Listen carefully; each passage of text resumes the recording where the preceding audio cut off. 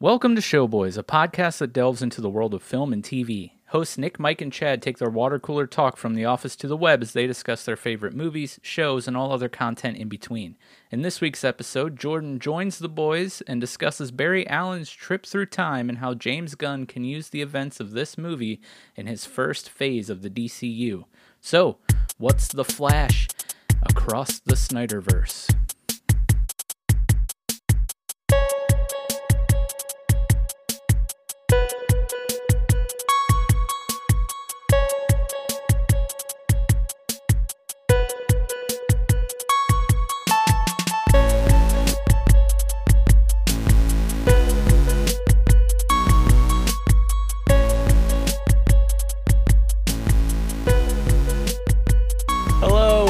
Showboys, my name is Mike, and I'm joined by the one and only Pixel Nick over there, and we're also joined by the good man. I don't know, the good bearded wonder, notorious, fine gentleman, notorious JORD, and I don't. Yeah, that's just terrible. Oh, when you guys started saying that, I'm like, did I spell it right?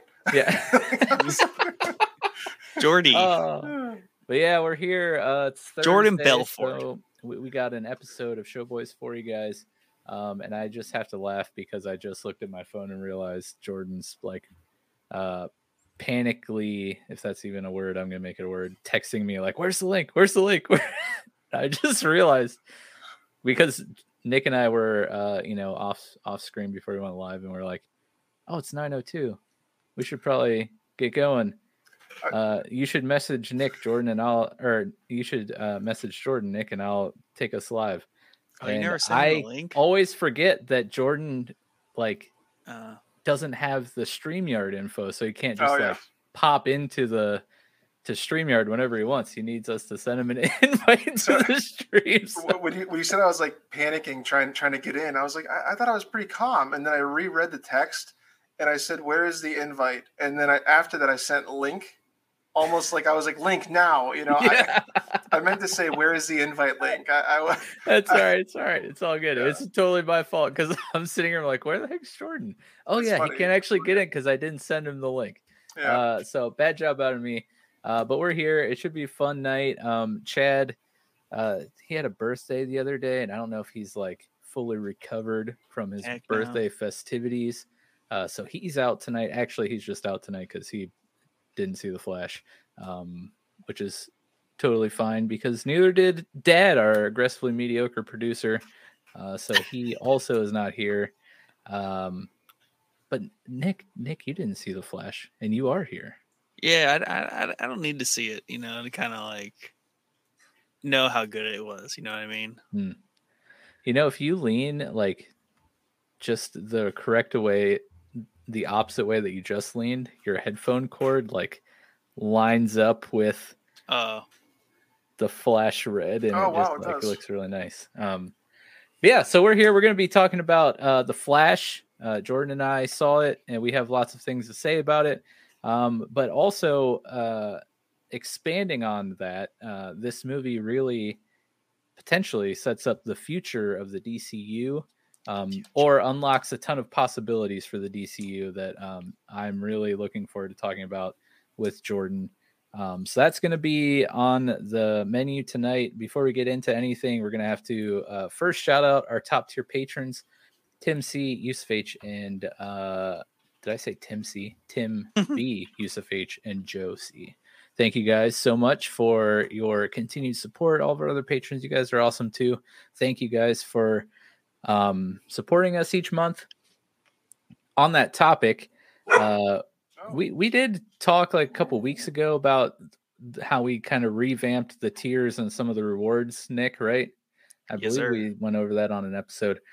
So we put out a poll a couple weeks ago to see what kind of series you guys would like for Patreon episodes, and we had Patreon exclusive companion series, Patreon exclusive movie reviews, so pretty much like really in-depth, almost like video essay type reviews of movies, or video game play-alongs. Those were the options, and video game play-alongs won by a massive landslide. So what we're going to be doing for pretty much the remainder of the year is a play along of the 2012 or 2013, I don't remember which year, remake of Tomb Raider.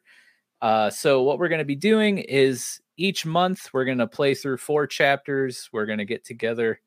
We're going to go over our experiences, review the game for those chapters, the story, talk all about all that fun stuff together.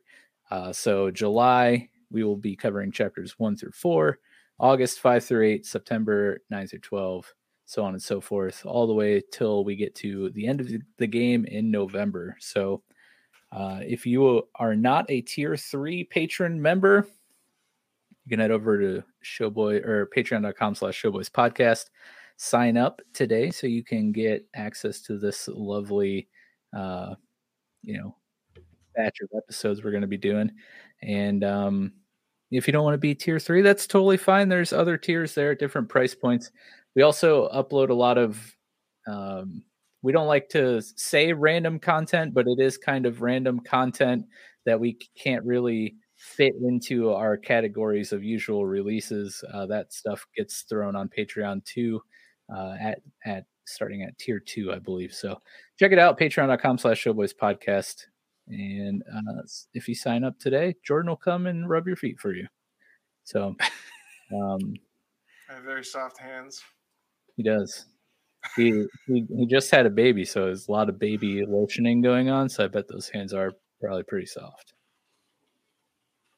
You bet. All right. Well, The Flash. 10 years in the making. Jeff. 10? And he thought the foot massagers were his job. We got competition, my friend. But yes, The Flash. This came out last week? Exactly 1 week ago. Yeah. The latest entry in the DC film universe. One of 3 remaining DC EU slated movies, right, Jordan? So we had Shazam, Black Adam. Those stayed on the slate when James Gunn took over. The Flash stayed on, obviously, because that just came out. But also Aquaman 2 and Blue Beetle, right? Those were... So this is the second to last movie for the DC EU that Snyder did. After this we have Aquaman 2, and then that's it. Blue Beetle represents the first one of the James Gunn universe. Okay. I thought 5 was too many. But yeah, so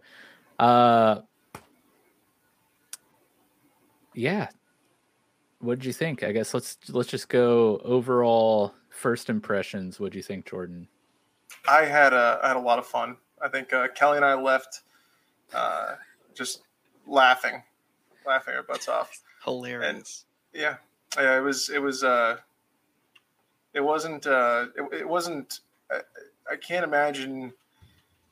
I really can't imagine it being much of anything else, because it had the elements of what was ridiculous as far as the time travel, the insane slow-mo speed scenes, everything above. But it had some crazy drama with between him and his mom, and the different elements that get carried on with that. But overall, I thought it was a great movie. It was a great.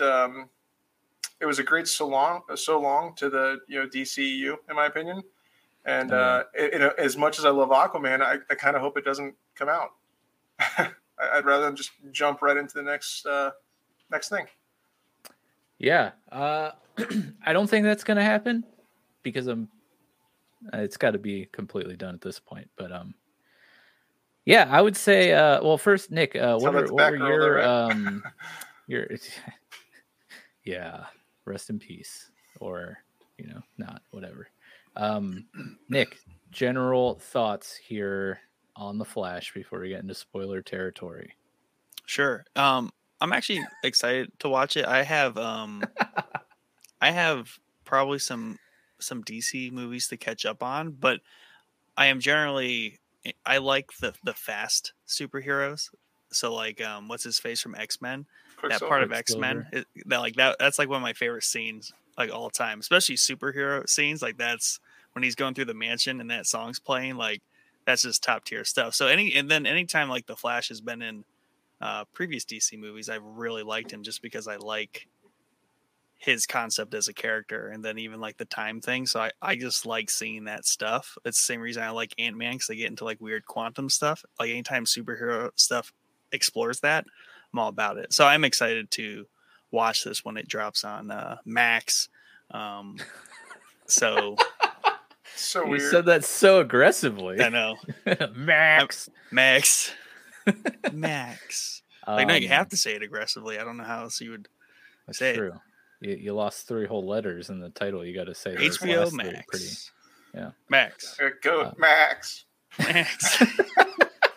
It's that, or you're like calling your dog, Max, get over here. Yeah. Oh man.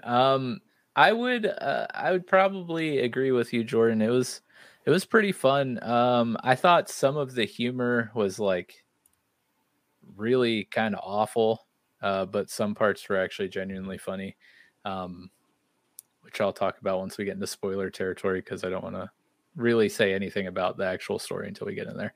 I think after seeing all of the hype that it was getting by like James Gunn and Tom Cruise and Maverick. Steven Spielberg and all those people, I was expecting like just like the freaking Inception or Interstellar of superhero movies, right?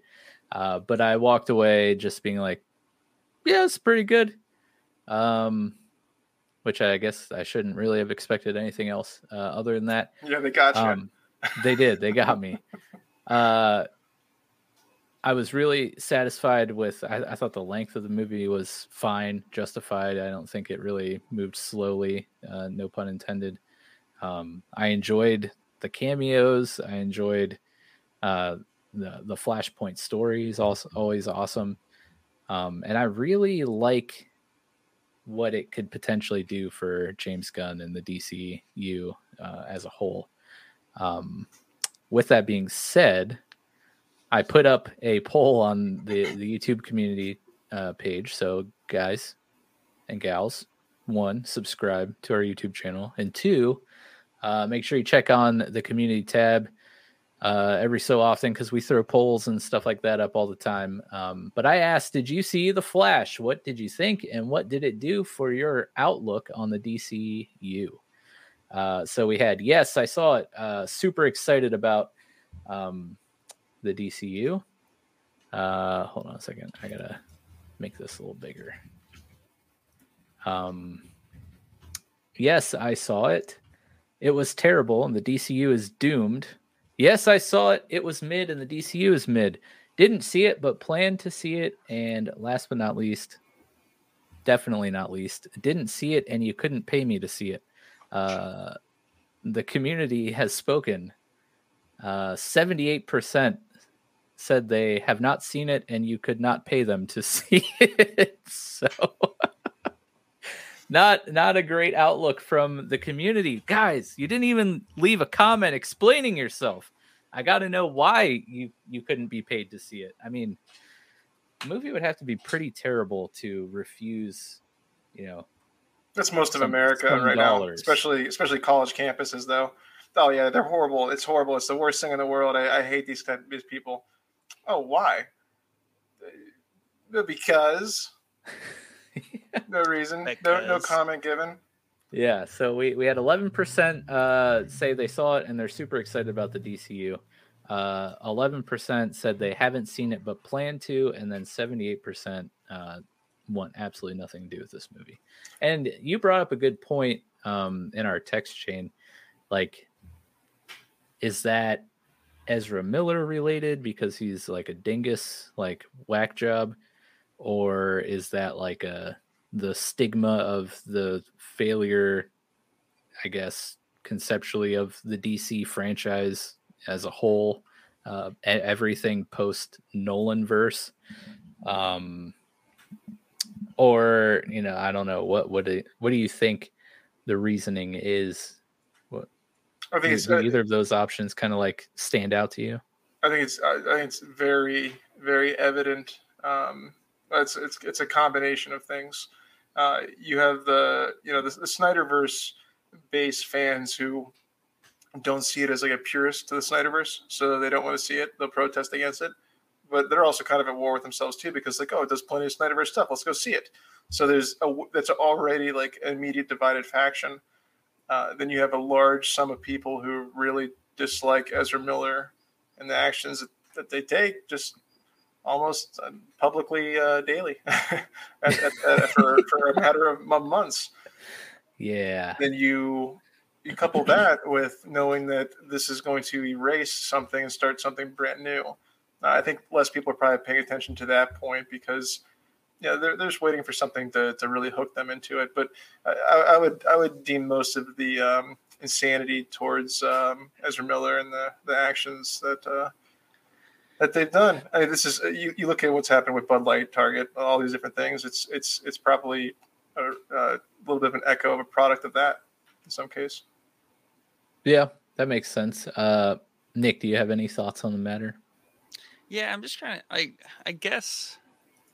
I think I generally lean toward like I don't care what like the person does. Now, obviously, if it was something like so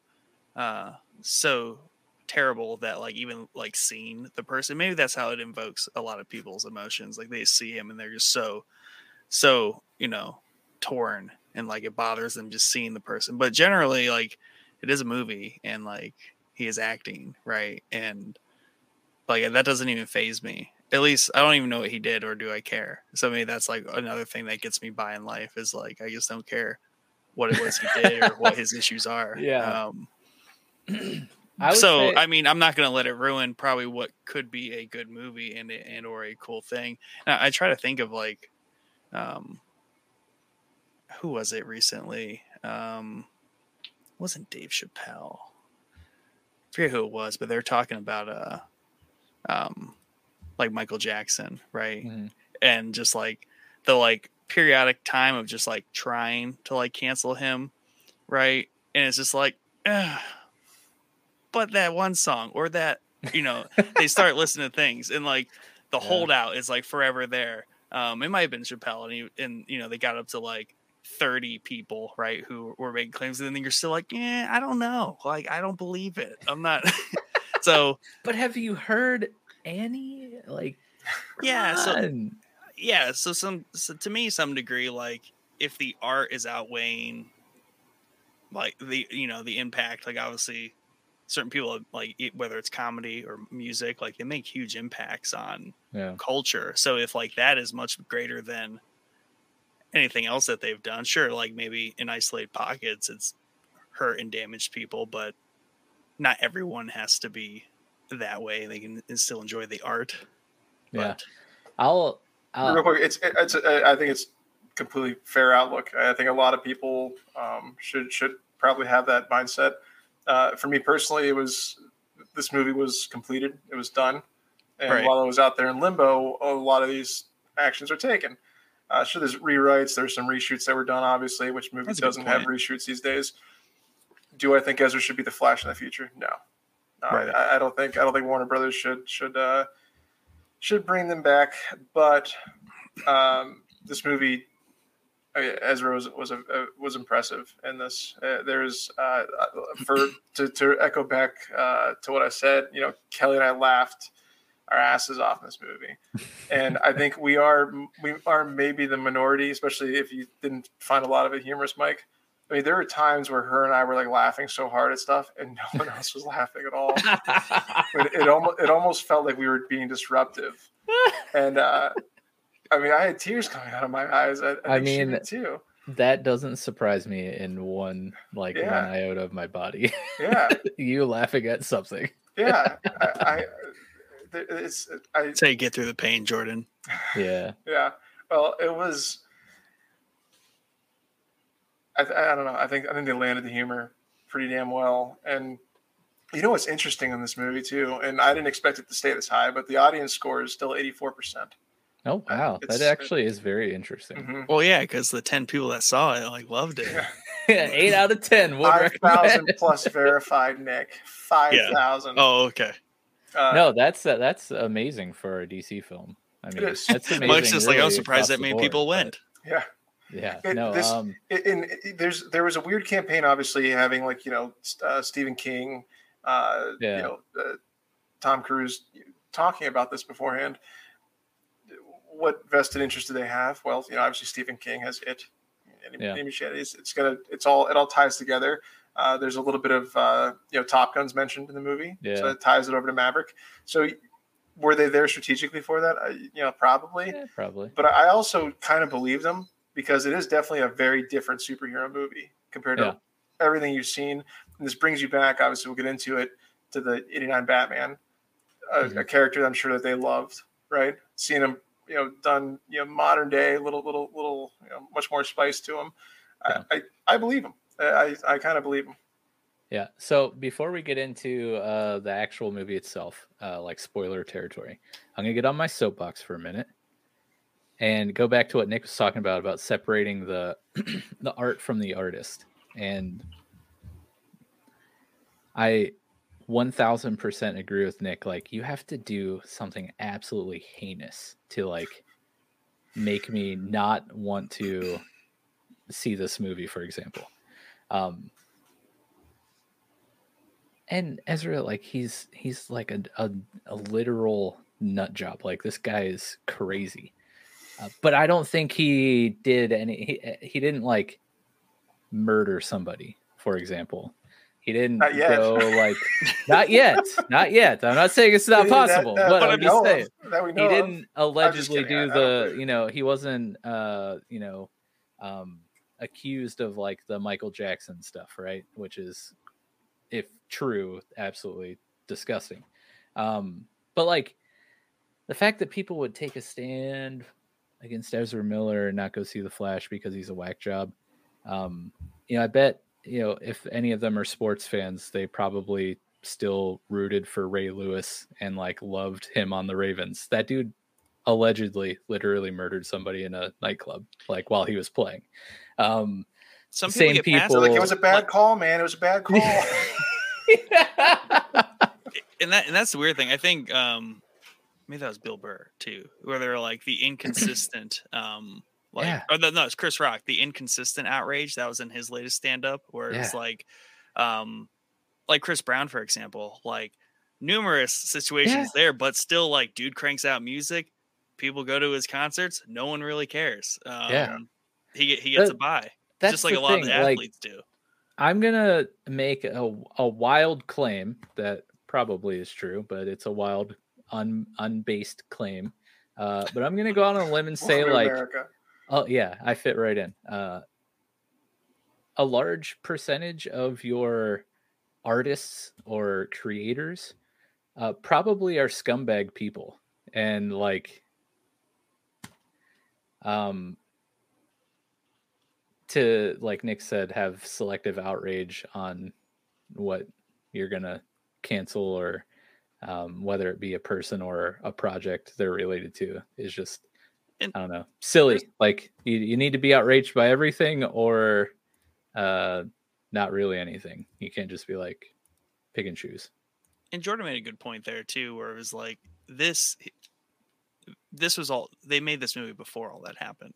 So to me, that like 100% gets a buy, because I'm not like watching this movie knowing that between takes he's like doing whatever, like, you know what I mean? Yeah. So the same thing can be said from, even like an artist. Like if an artist is actively engaging in something you don't approve of, and it's probably reasonable to like start to not like their music, because it's probably their art is gonna start to reflect that in some cases. So after like a certain period of time, like right? Or if you're listening back and it came out that like, oh yeah, when they're making this album, like now we know the truth of really what was going on. That's that kind of freaks me out. So that stuff's fair. But like in the context of like before him like losing his marbles, like this is all post filming of the movie. So like entirely it was a different person without what seems to be mental health issues.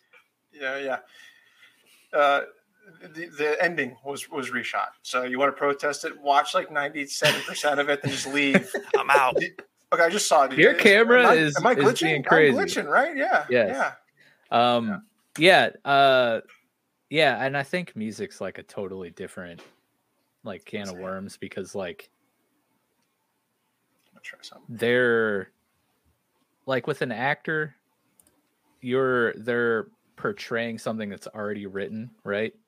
The story is already told. They're just acting it out. Whereas a musician, Nick, in your example, like that, their life bleeds into their art, right? And they're writing the lyrics, they're writing the story, the narrative of their music. So like that stuff can creep in and be like super noticeable, or like when you go back and you're like, oh my gosh, like, oh, that totally changes everything about this. So yeah, I could totally see what you're saying there. That could definitely get messy. Yeah, and just recently, like in the last week, I was talking with someone down at the coffee shop. Shout out M&H Beans down in North Canton. So Red Hot Chili Peppers came on and basically like turned the station. He's like, I wish like the autoplay would I could just tell it to never play Red Hot Chili Peppers. And basically, you know, the music's good, but he was like, I watched like a documentary on Anthony Kiedis, and like that dude just like owns his scummery, and like it just irks me, right? And you know, if you know, and like the artist also owns their like debauchery, and you know it's been prevalent in their music as well, like lyrics and all that. You know, that's a fair. You know, that's fair to me. For you not to like an artist like that, especially when they own it and stuff. I can't get over your headphone cord because like you're right at that perfect Crazy. Spot right there. That's not the only time it's happened, right? It's like it's he's done other things. Nick's done other things that have connected to. Yeah, I think. Or maybe somebody else. Speaking of I melt the art. Life, you know, going into their art, we can see is very evident tonight with Nick and his thumbnail creation. Did this on purpose. Yeah. All right. So we got that out of the way. We're spoiler warning now. Here's your spoiler alert. Everything past this point, we're going to get into the story and whatnot. So if you care, you pause, come back after you watch the movie, or fast forward. If you're watching this not live, there will probably be timestamps when we jump to the future of the DCU. So no pressure, Nick, if you want to make sure we're doing timestamps. Or we can, actually, you know, Mike and I talked about it before. We're going to like just make up a movie as we go because you've never seen it before, Nick. That's true. That's true. He'll never know if we're telling the truth or not. See if you can trip me up on like a detail, and I can like totally get me to endorse something that like I probably shouldn't have endorsed. When the Flash like runs up the Statue of Liberty in through like her eyes, and her eyes light up, and she comes alive and starts walking around. And then they're like, Jerry Fallon, what are you doing? Waving the torch. Don't get too fancy. I'm gonna miss a lot of references already. Yeah, so one thing I want to talk about right off the bat, mainly because Jordan is our comic expert. I've read a little bit of you know, in the past, the Flash, New 52. I essentially like started my comic life in the New 52 series.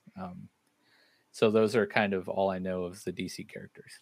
And in my opinion, I think New 52 was really cool for a lot of those characters. A lot of those runs were really great.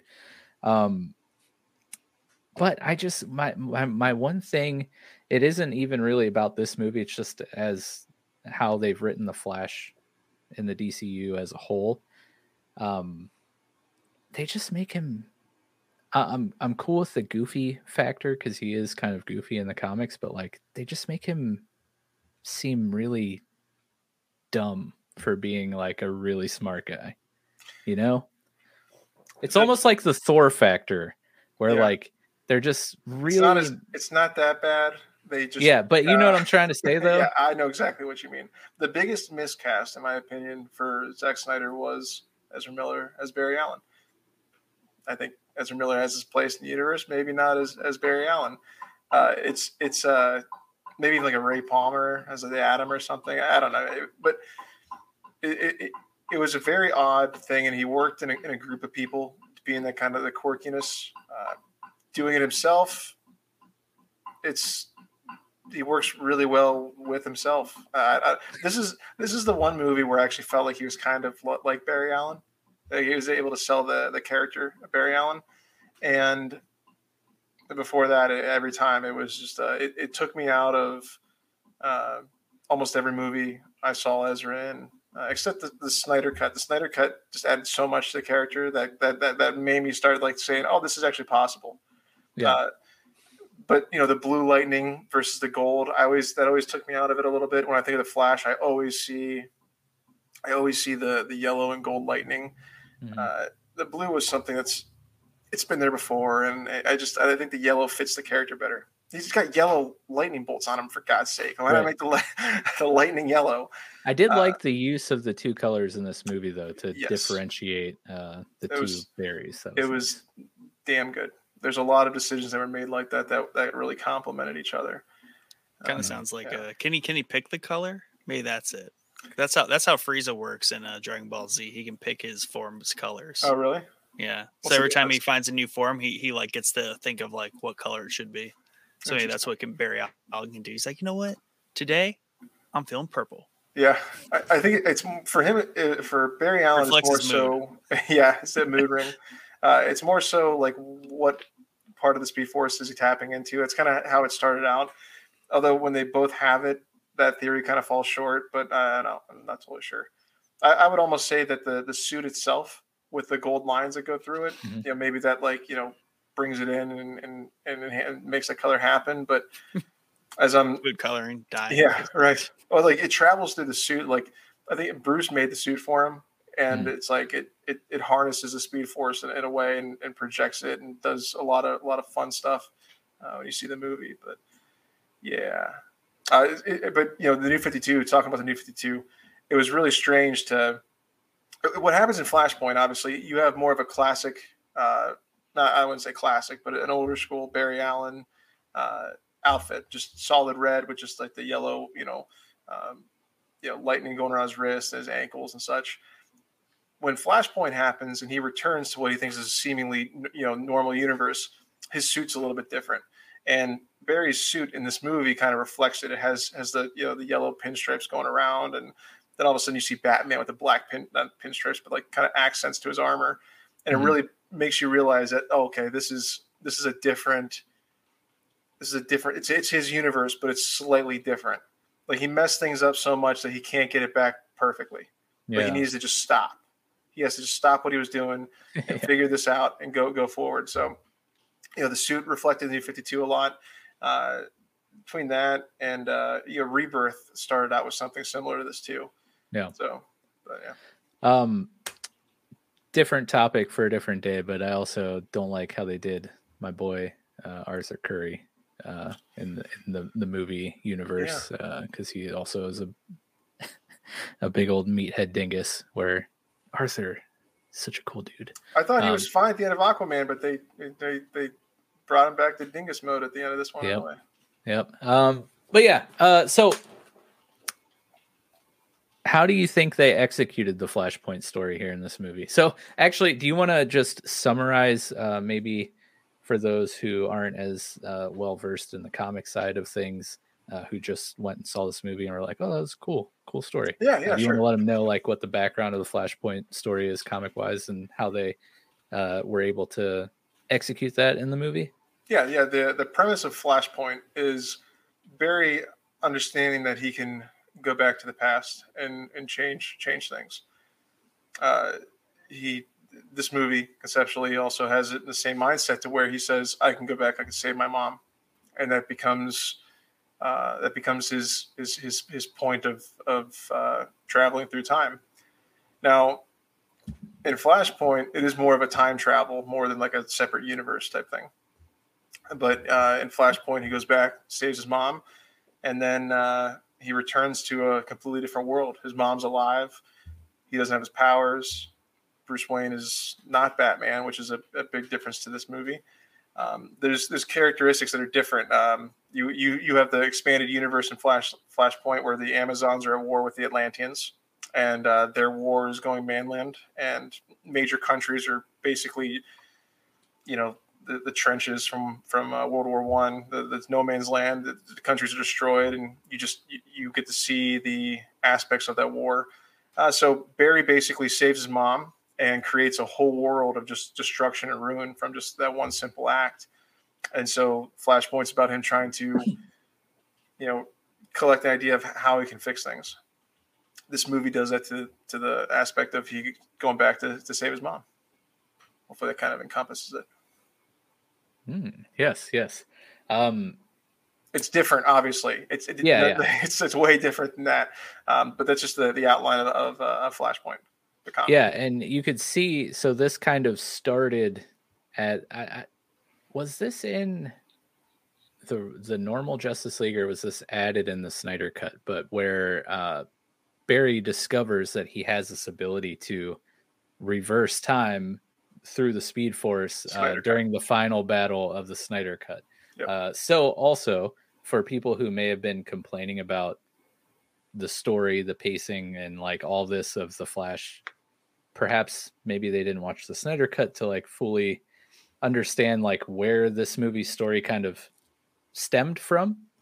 But yeah, essentially at the end of the Snyder cut of the Justice League, so Barry in that final battle realizes he can go back in time. In the battle, it's just a few seconds.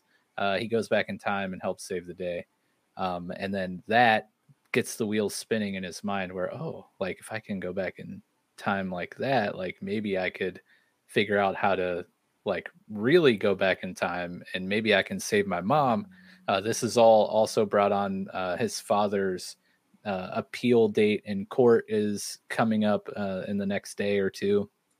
So all this is kind of fresh in his mind. So he gets this terrible idea. And we actually have like a really great conversation between Barry and Bruce there at the beginning of the movie. I really loved it.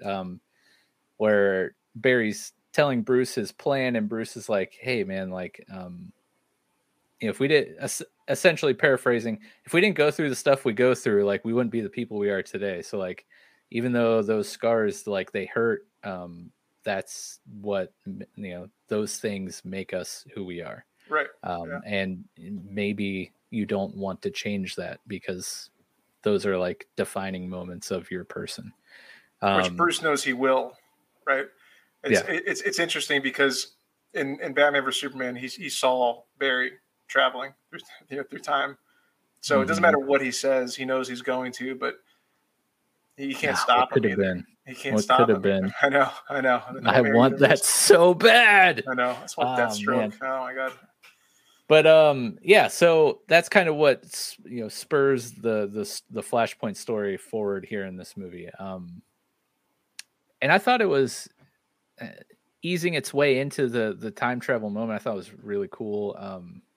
What do you think of the Chronodome? Chronodome, yeah, it was interesting. I can't say I loved it, but I mean, good for them for thinking of that. If you look at the bottom of the screen, there's a little bit of a sands of time. I don't know if you notice that. There's definitely like sands moving backwards and forwards. Mm-hmm. But there's actually, before we get into it, real quick, I do want to say something. When in the beginning scene, we got to talk about the beginning scene a little bit. Ben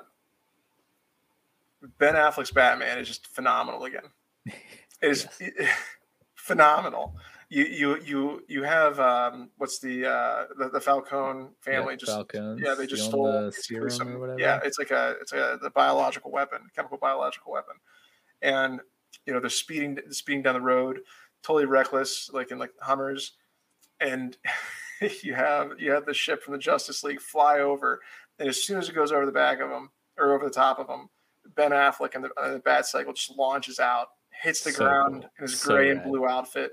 And it's, what they did in this movie, taking Batman and you like only ever see him during the day. With like conceptually, you're like, this guy's looking an idiot. Like, like it's like, it reminds me of Beverly Hills Ninja. He wears the white ninja outfit at night and the black one during the day. It's like you never picture Batman outside during the day. But if you were, I guess you'd do it in a light gray and light blue outfit, right? So that whole scene's amazing. And watching Ben Affleck do stunt double, whatever, do everything of what Batfleck does in the other movies. You see the you get to see him like punch the lights out of a couple of guys. One guy's so scared of him, he just dives straight out of the car because he literally probably kills himself. Yeah. Doesn't care. He just wants out of the car because he does not want to face Batfleck. So many wonderful scenes with that. Obviously, Wonder Woman. She's gorgeous and fun whenever she shows up. That happens obviously prior. There's the scene in the building with the babies. Yeah. Having a newborn or an infant. I was like, Kelly and I were like cringing. We're like wrapping our arms around each other. Like I specifically loved it when he put the baby in the microwave. I mean, that's now we'll let Nick sit there and stew on that, whether that's like a real thing that happened or if we're just trying to throw you off. Or how about the dog? It's like looking at the camera as it's falling too. You know, that's a fun one. That's a fun one, Nick. All in slow-mo, mind you. Beautiful slow-mo. Bunch of babies just falling out of a major building. While we're talking about, we brought the Chronodome up and we're talking about the slow-mo. We have to just point out the elephant in the room. The CGI was terrible. It was rough. It was really bad. There's a lot of rough spots. And Andy provided a reason of which I do not buy. I think he got flack and then thought of the team thought of a reason to put out to potentially explain it, and that reason is straight garbage and they should have just been like, yeah, sorry. But which reason did he give? The reason he gave was they intentionally made the CGI during certain parts poor quality to help the audience understand how the Flash was seeing things during those moments of being in the Speed Force and stuff. Gotcha. I'm like, I don't care, because one, it's the Flash, so I'm sure his eyes have probably adjusted to his super speed powers, and regardless of how crazy things would look super speed while tapping into the Speed Force, I'm sure it's not going to be like PS3 graphics. Just gonna throw that out there. There's some scenes that are much better than the others, which shows a little bit of inconsistency to his excuse, right? Yeah. I will say, there is that, the clear idea that you travel faster than 300 miles per hour, things start to look cartoony and weird because of the distortion effects. I don't know if he said that or not, but that's the only thing I could use to give him a crutch on anything. But there's some really bad CGI, but there's some really good CGI too. Yeah. And people do overlook that. It's really the Chronodome. Like, that's where it looks. It looks bad. Pretty rough. It's pretty rough. But most other parts are passable, if not fine. I gotta say, since we're talking about slow motion and like Speed Force and stuff, I will say one part I laughed hysterically at that nobody else laughed at is after he transfers his powers to Barry 2.0, and he's in the lobby and he's like slowly trying to run while doing the dumb like Sasquatch arm motions. Yeah. I was like crying. Dude, when everyone was looking at me like I was an idiot. I was like, they're making fun of the run. That's where everyone started laughing for us. Which we were laughing with that too. But where we were laughing super hard that no one else laughed is when the electricity was going through him and he was getting like lit up and his tooth flies out. Kelly and I were the only ones laughing like hysterically at this. And it's like slow motion, like electricity just flying, and like all the chemicals are exploding, and all these great things. And then it's this epic scene of the electricity and just the lights, and his tooth goes flying out and lands in the other Barry's mouth, and like he swallows it. But all of a sudden, the slow mo cuts, and they both just like hit their knees and fall on the ground, like on their face. And there's just papers just going like this. And we just start laughing so hard because it looks like they just both passed out at the same time. And that leads up, obviously, to what you're talking about. He thinks he can like face to the wall and he runs straight into the wall. There's some of it is, it's almost, like, I know it's weird, but like it's the fact that like some theaters like just laughed hysterically at it and some didn't. that shows like some dynamics, I think, to the humor. It's not like completely sellout humor. It's probably kind of like I loved all the phasing gags they pulled. Yeah. I laughed at every one of those. Those are classic. I really did love. This was all CGI, but I loved them showing without like dialogue exposition what phasing was for those who didn't know what he was doing, when he would just be like and like be able to put his hand through solid objects, but like going down to the molecular level and seeing like them split apart and go around all of the things he was passing through. I was like, that is a really great way to explain something without like explaining something. Right. But yeah, one last thing about, and then we'll get back into like what we thought, but I will forever defend Batfleck as my favorite Batman. And I had to do so on the way home from the family movie watching. Yeah. I went with the father-in-law and two brother-in-laws. And I forget how it came up, but I was like, oh yeah, Ben Affleck is 100% my favorite Batman. He rules. And they're like, oh, are you kidding me? Like, well, one, shut up. None of you watch comic movies, so you can go suck an egg. Two, yes, he's amazing. Like, this Batman is the best Batman we've seen on screen. I don't care. I get. Did they have Christian Bale? Picks? Get out of here. What? Did they have their picks? The classic. Oh, Christian Bale was great. Like, he was all right, but this is the best Batman I think we've gotten in movies. Like, right here. My one brother-in-law, I will give him a pass because he was like, well, I mean, Michael Keaton's amazing. I'm like, well, you're right. It's a fair argument after this movie. It's a fair argument. Yes. But yeah, so back to the Flash here. Was there anything in particular that stuck out to you, Jordan, that you like really loved or like kind of really cringed at that they did? Like, how'd you feel about the Zod story being the crisis that the Flashpoint kind of like centered around? I liked it. Steel? Yeah, right. Yeah. Oh man, this movie sounds so good. Love Man of Steel.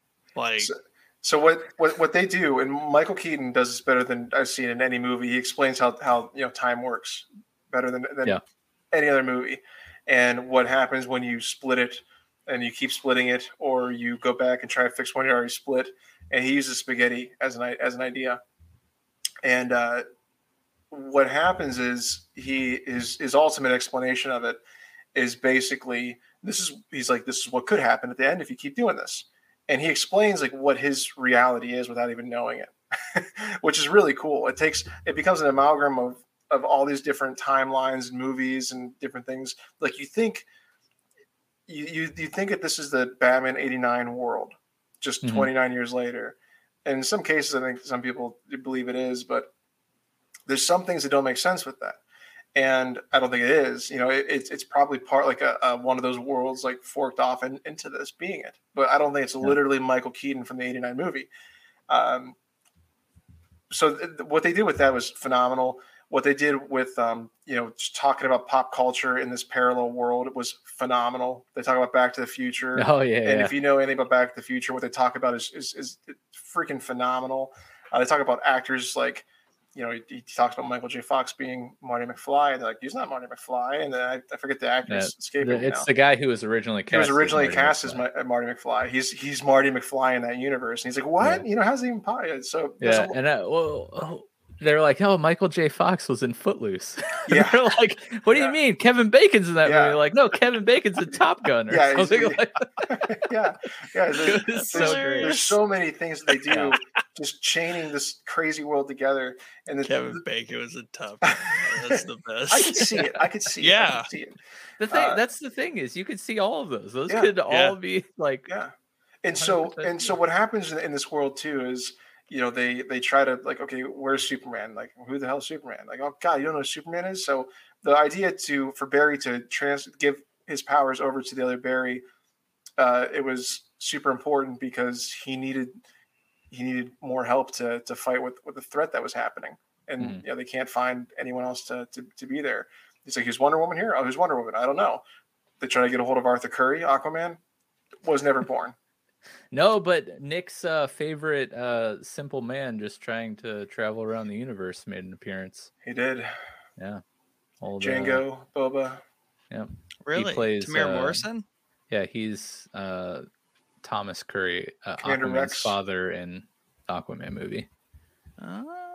So yeah, he made very a nice. brief little appearance. Captain Rex, the man of a million clones. Yeah. If you haven't seen Aquaman, Nick, you should see Aquaman too. I've seen Aquaman. Okay. I think. Yes, I have. I feel like you said that so confidently, and then you're like, I think. Like, it doesn't feel like you have for some reason. I loved the explanation of time though, and just for like example for Nick. So like, what's the explanation?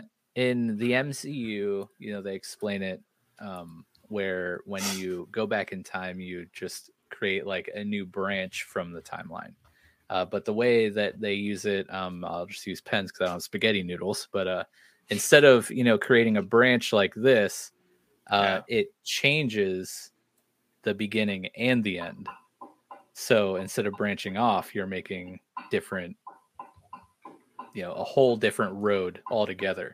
And there are still points where the timelines cross. That's like inevitable. That moment is always going to happen all the time. And then is that moment shared or? Yeah. Okay. And then he goes on to say, like, he plops down a bowl of wet noodles in the bowl because he was making spaghetti to eat. And he's like, eventually, if you don't stop, like, you're going to end up with this, where everything's just all just a big old tangled mess. Yeah, you cause ripples. It was a really cool explanation. Yeah. It's and the one would if Michael Keaton if that Michael Keaton's in a world where he's never experienced anything with extraordinary powers, why the hell does he even think of time like that? Right? Like, what has he experienced to make him think of that? There's something, I don't know. There's something really interesting about that Batman, because he gets to a point, Nick, where he's talking about, Gotham's actually the safest place to live in the world. Yeah, that's why he's like all old and disheveled, retired. because Gotham doesn't need Batman anymore. Mm-hmm. Yeah, he fixed it. Of course. I mean, Michael Keaton. Again, everyone always shits on Affleck for this, but Michael Keaton killed the Joker. He killed everyone at Axis Chemicals. Kills all his people. So maybe he did have it figured out. He kills all his bad guys, and Gotham's the safest place in the world. It's safe now. Yeah, well, go figure. But no, I like that explanation of time too, because then it gets them off the hook of like having to do all the crazy set stuff of like the 89 Batman. Because like, yes, this is the 89 Batman, but it changes the beginning of the timeline too. So it's like different looks. There's subtle changes too. Things like that. The Batcave's a little different, but obviously it has the Tim Burton, like metal patches with the bolts going through it. You know what I'm talking about? Yeah. Then he even has that armor room, right? Yep. That they have in the Batman 89, but it's not like in a secluded room. It's in a room that has like sunlight coming into it. Mm-hmm. So the kitchen's completely different. The big table is that's never been shown before. Even Wayne Manor's a little bit different than the original one as well. And it's the same like outside as the Snyder Manor, right? No, it's closer. No? It's closer to the 89 one. Okay, but it's still. I mean, obviously, can you do the same one? I don't know, but were they trying to? Right. I think they're trying to do a heavy influence from it, and so it's close, but it's not exactly it. But damn, it's good. Yeah, but yeah, Nick, the central story of Man of Steel becomes the central story here of. Oh, it's the best. That would have been great if this took place in Central City, but no, it took place in not Central City, which would have been amazing. So Zod's back, and like Jordan said, nobody in this universe or timeline. Michael Shannon there? Yep. They just used footage from. No, he came back. Yeah, oh, okay. I mean, it awesome. Looked like PlayStation 3 Michael Shannon at times, but it's great that it was actually him acting and saying new lines and stuff. But what was the other? Was it Batman vs Superman? Which other movie basically like references Man of Steel like heavily? Like the Batman vs Superman. Okay, yeah. His corpse became Doomsday. Oh yeah. Man. Yeah. Man of Steel's so good. But yeah, like it was super cool that being like, who the heck's Superman? Who's Wonder Woman? Like, and when he gets to like Batman, the one roommate's like, "Oh, Batman," and he's like, "So you've heard of Batman?" And they're like, "Well, yeah." So at least that's where Batman came into play. But yeah, instead of Superman, I loved, having the explanation of why we get Supergirl instead of Superman. Yeah. Super cool way to also Super. rip Henry Cavill and like write him out of the DCU. But what'd you think of that? What'd you think of Supergirl as a whole? I know you generally hate women, but I would love to hear what you think about. I don't even know. I know what you're talking about. I have a big Wonder Woman collection, man. I love. Sorry, I hate Captain Marvel. Guilty as charged. Will I see the Marvels? No. Oh, you only hate Disney women. That's right. I hate a lot of Disney women. Yeah. That's true. That's true. Minnie Mouse You is caught cool. me. Yeah, I like Princess Leia when she's not flying in space. That's Disney. Not dying in space. Yeah. Not flying in space. Yeah. Man, there's not many Disney women I like. Okay, let's get out of this subject.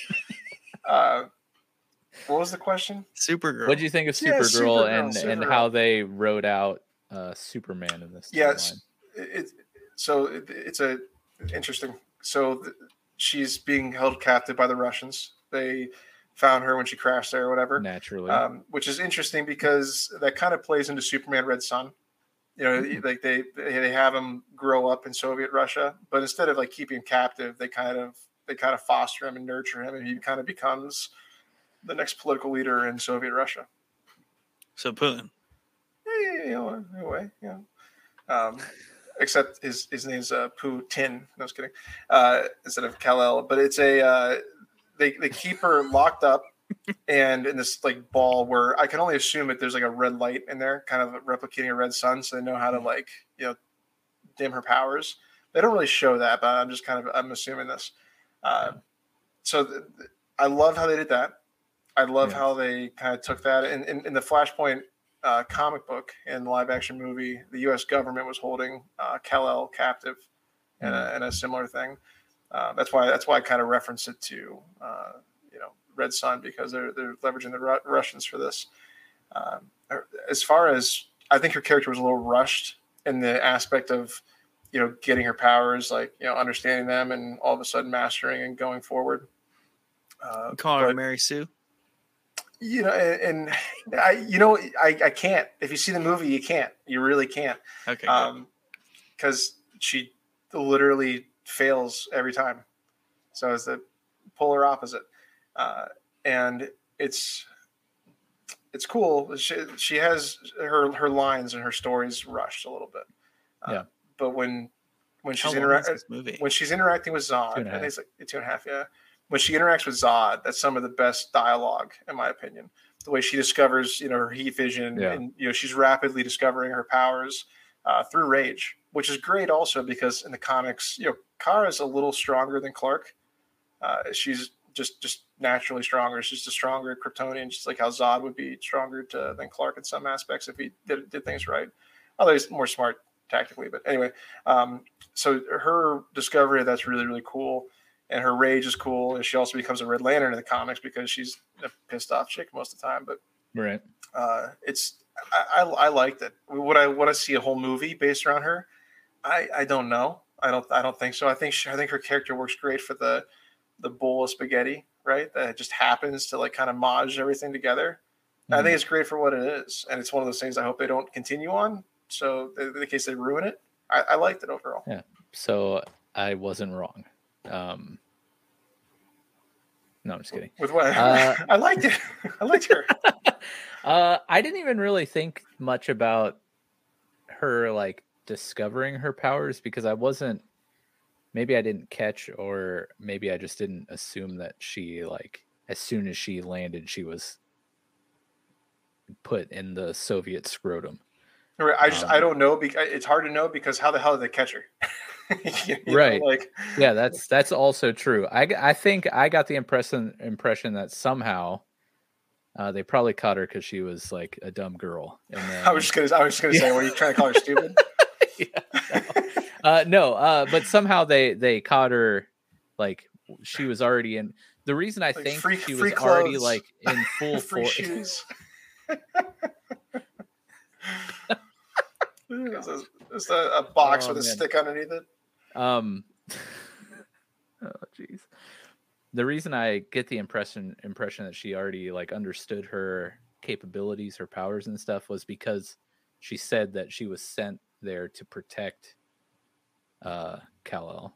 So I'm like, okay, so she must have already been, I don't know their age difference, but with that I was like, okay, so she probably already like somehow was caught and wasn't like hasn't grown up in the scrotum.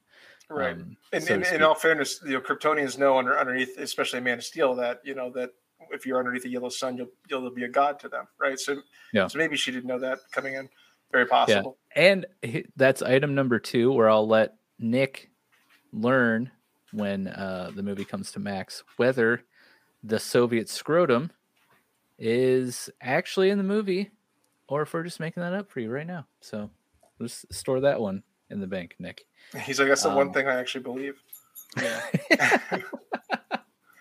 Oh man, but yeah, I appreciated how they did that. I thought it was really cool how when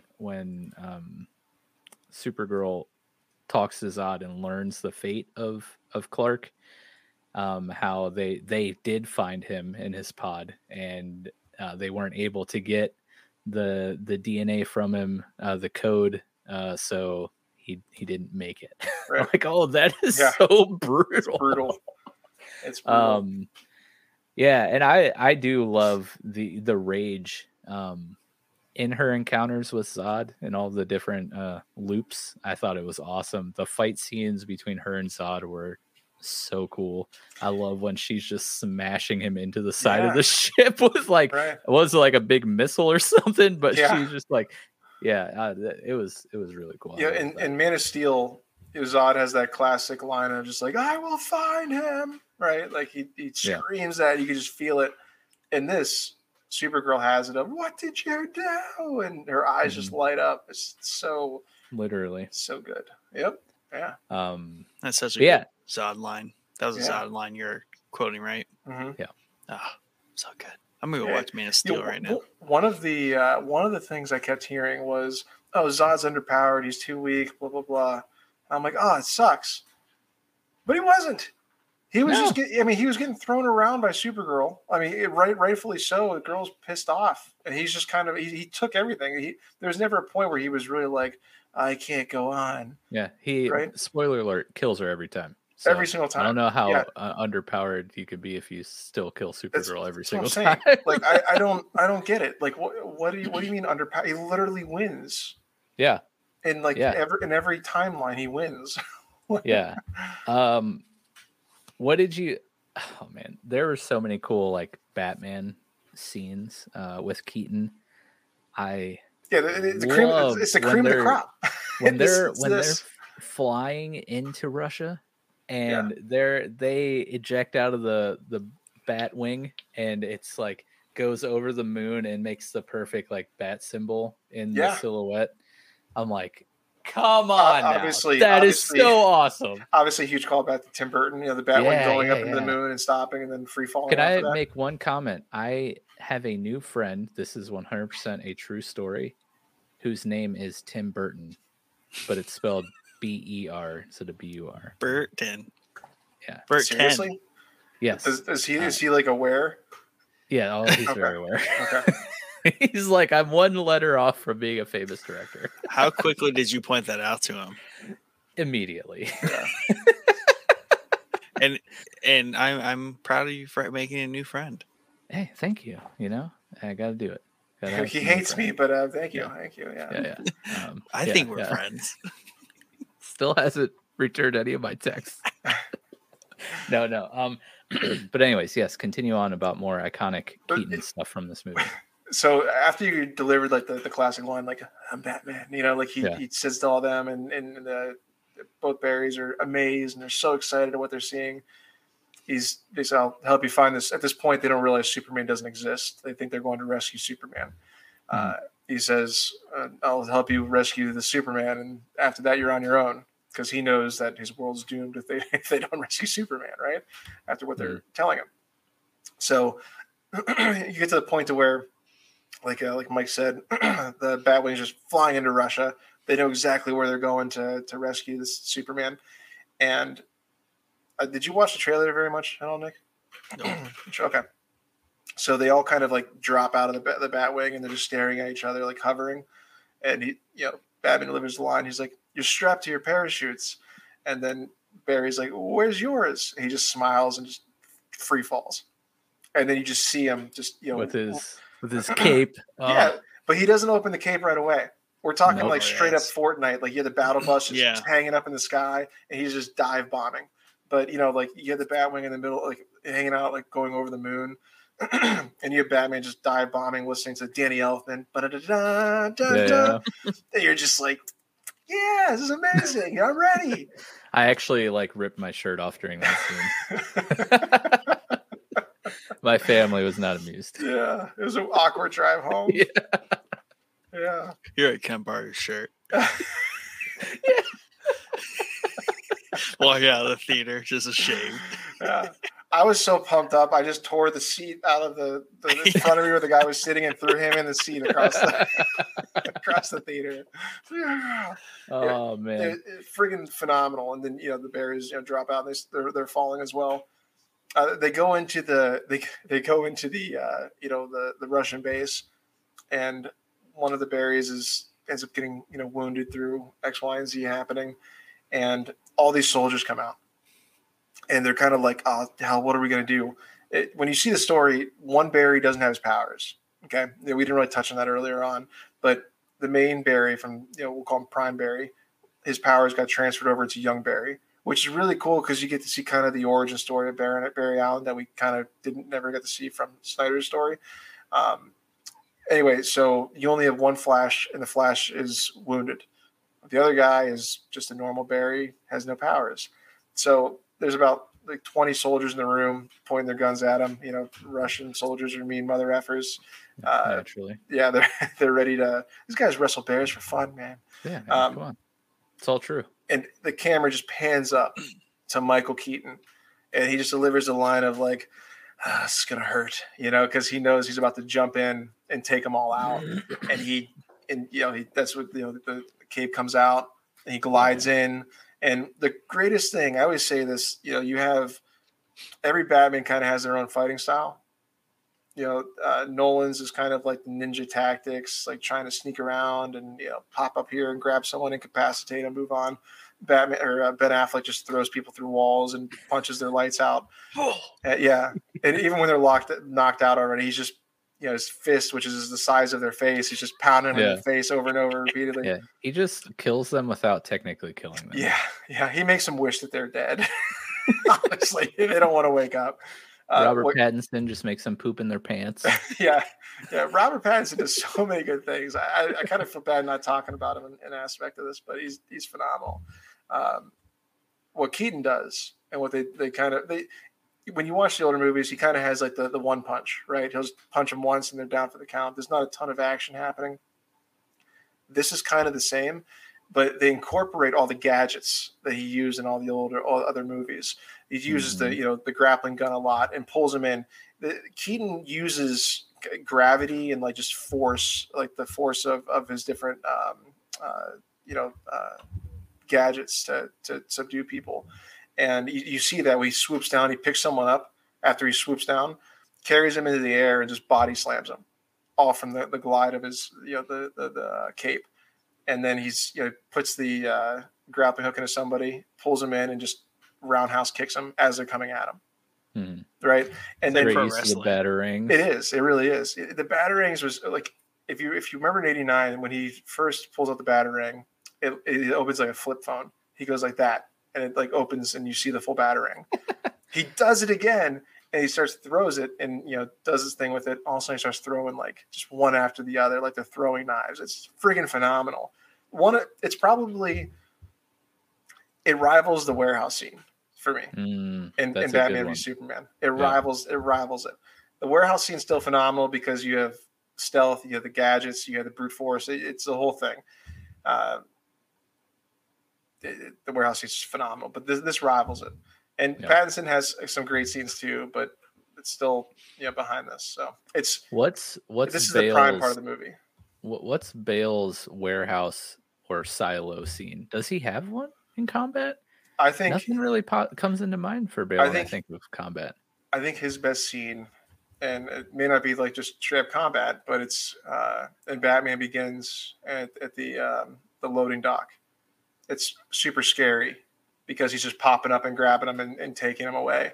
And it's kind of what I always say. Like I always wanted to see the Batman horror movie where you're seeing it through the eyes of like the robbers or whatever. Yeah. And you never really get to see Batman except when he pops out like the monster and takes one away. And you're like, oh shit, shoot it. Like that's something that Nolan did that I don't think anyone's ever done. Snyder kind of did it with the cop kind of looking around and Batman's just in the corner.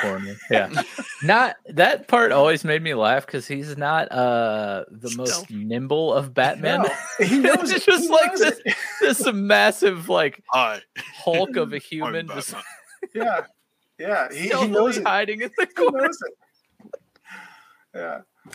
But you know what that scene? I'm standing so still you can't see me right now. Yeah, and it's weird. Like when he shoots at him, Batfleck crawls across the ceiling like a xenomorph in Aliens. He's super quick. He never does anything like that ever again. He used up all that power. Yeah. It's like he got up there and he was like, "Oh my god, I could never do that again." That was it. I'm way too big for this. I'm way too big for this. Yeah, that ceiling would have broke and he would have fell on the floor, and then it would have been even more awkward. He'd be like laying there on his back with a giant piece of drywall ceiling. Yeah, no lie. Like aliens aren't tough. Yeah. It's so anyway, Keaton's scenes are just absolutely phenomenal, and then you get to see some amazing like fighter jet style modes where the Batwing comes into the desert and he's like just it's almost like Independence Day. Yeah, he's shooting the shit out of them, flying around, and they're Kryptonians, right? So they don't really care. Yeah, but they're getting really pissed off. It's not off. doing anything, but it looks awesome. Yeah, they're getting really pissed off. And Nick, they do this really cool thing with the Batwing where, it spins all the way around multiple times. The cockpit stays stationary though. Oh, yeah, it's really, really cool. And they do. It's like there's some Star Wars ships that are like that. There are actually, yeah, there are. Not the Jedi ships, but technically, they look similar, don't they? Well, the B-wings kind of do a weird thing, but it's not. It's more like a. Yeah. Well, technically, they don't go all the way around.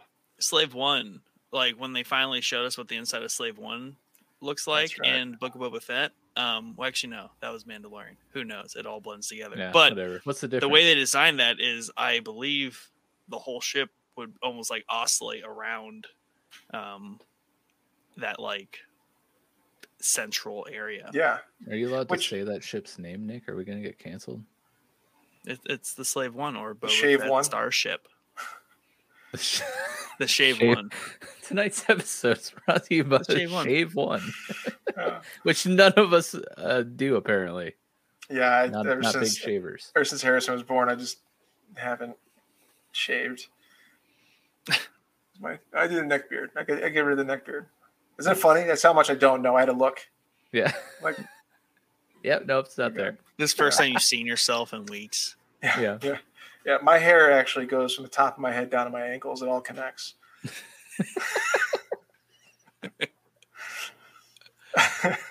Oh gosh. It doesn't. My goodness. Good. So anywho, let's get back into it. Let's get into so we've talked about the story, the start of the story, the premise of the story. We talked about Supergirl, Keaton's Batman, Zod a little bit. Let's talk about the Chronodome and Barry Prime, Young Barry, and Dark Barry. Yeah, Dark Flash. You want to talk about that? That whole dynamic. Like, what'd you think of future Flash? I mean, it made sense, like in the scope of what they were doing and how the loops were replaying, and Yeah. I loved how young Barry gets the like Kryptonian weapon in his arm, and then he just like heals so fast that it just becomes a part of his arm, and then he's like using it to fight with. I thought it was going awesome. around and around doing it. Yeah. There's a couple. So two super quick points.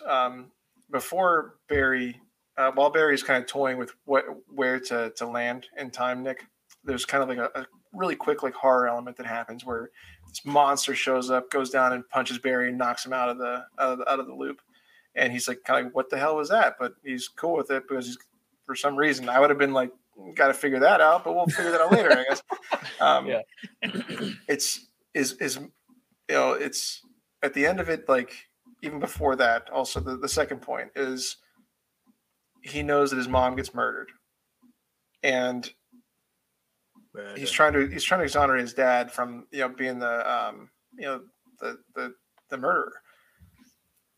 The idea, though, is they never really go into, okay, well, who actually killed his mom, right? It's obviously Reverse Flash. Reverse Flash exists, but Dark Flash is not the one who kills his mom. And it's important to kind of distinguish that, because I think some people could leave this and be like, well, who the hell kills his mom? Why was that never solved? If his dad's innocent, who did it? It's Reverse Flash. It has to be. I think the director even said something that he would plan to put Reverse Flash in the future movie if it was. But so the main villains of this movie is Zod, because Zod's the person coming to destroy this Earth and this timeline. And then there's the Dark Flash. When the Barrys understand that, like, okay, we need to try to figure this out and fix this, there's a reason they go back into the Chronodome.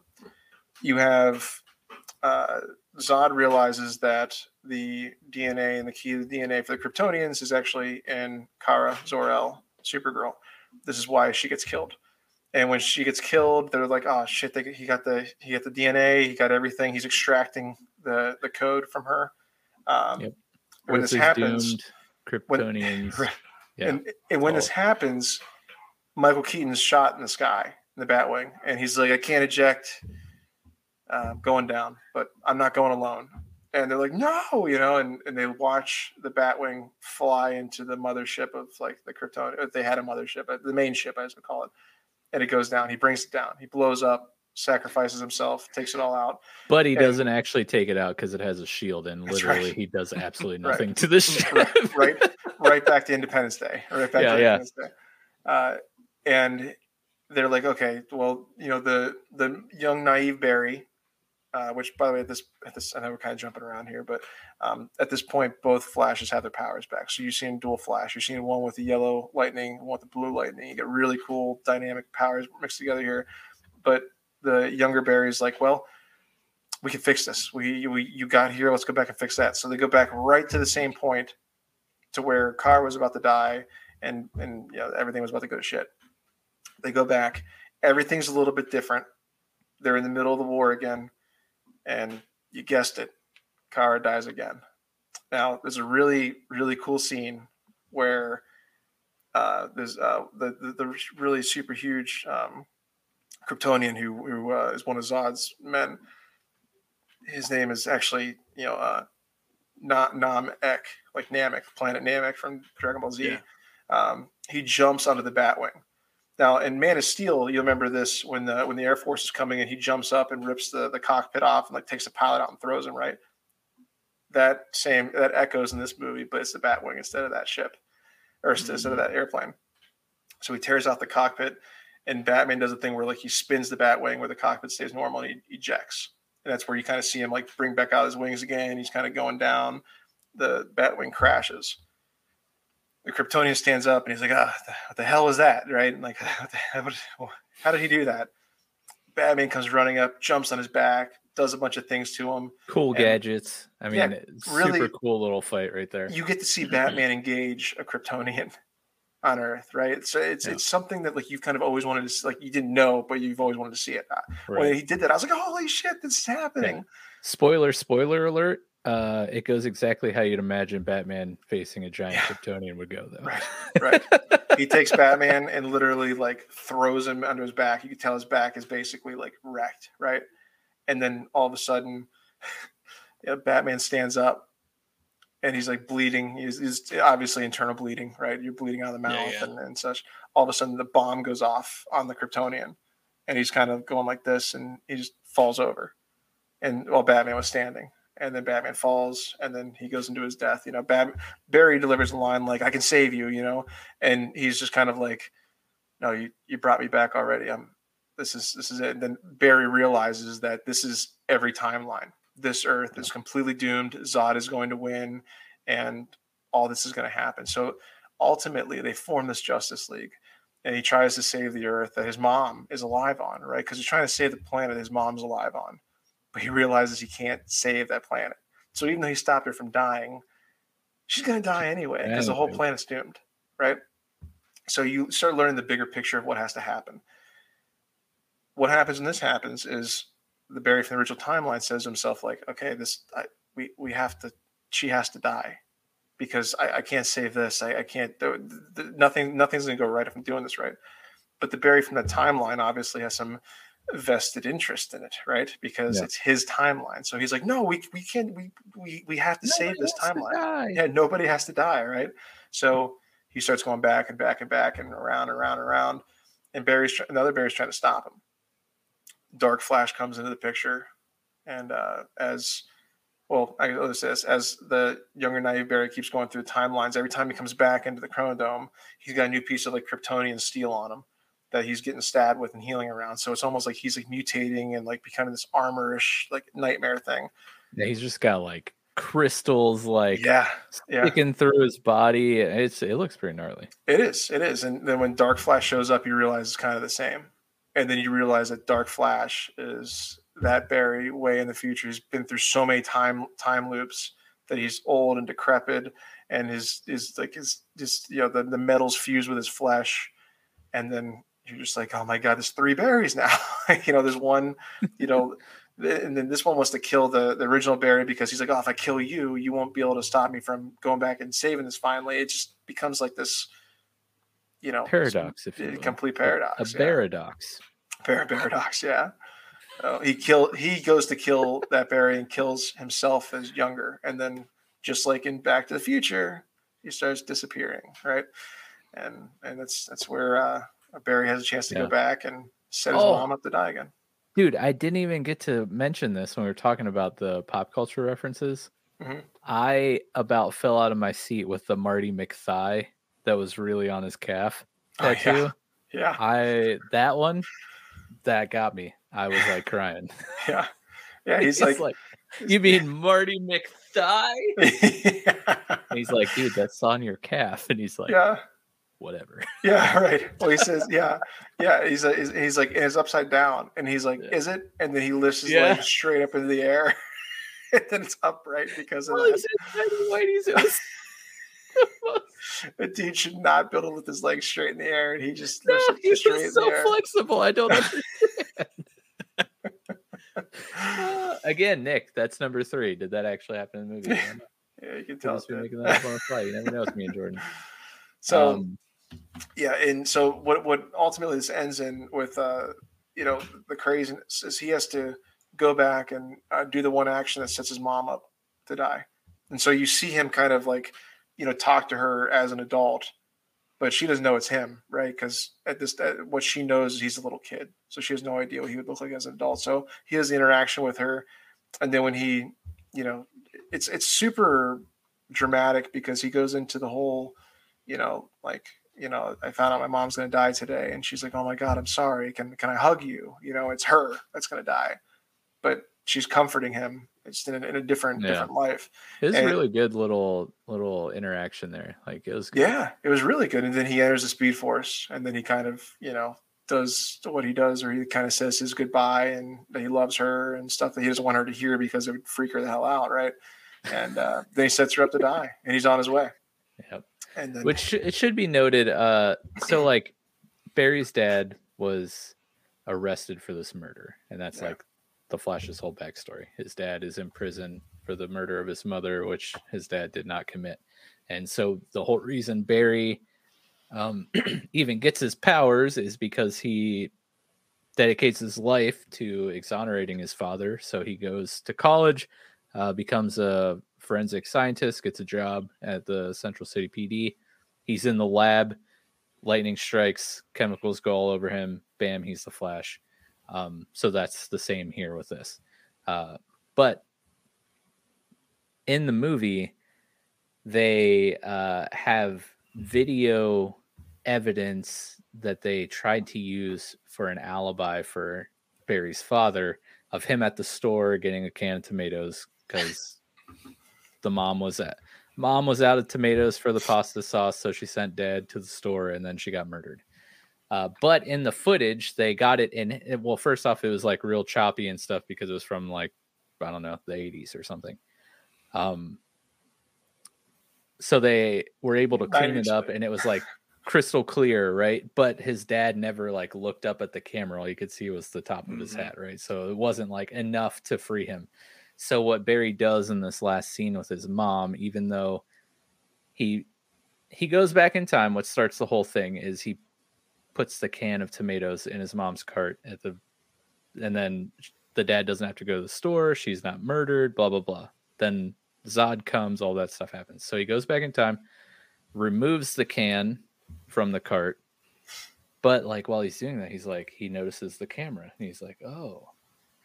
He quickly moves all the cans of tomatoes up to a higher shelf. So when his dad goes to grab the can, he's looking up, camera can see his face. So that's kind of what happens at the end of the movie.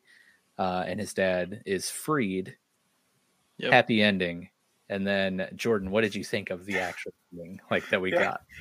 So were you expecting this? No, I was not. It's something interesting is when you put the cans of tomatoes at top, right? Mm-hmm. And you free him.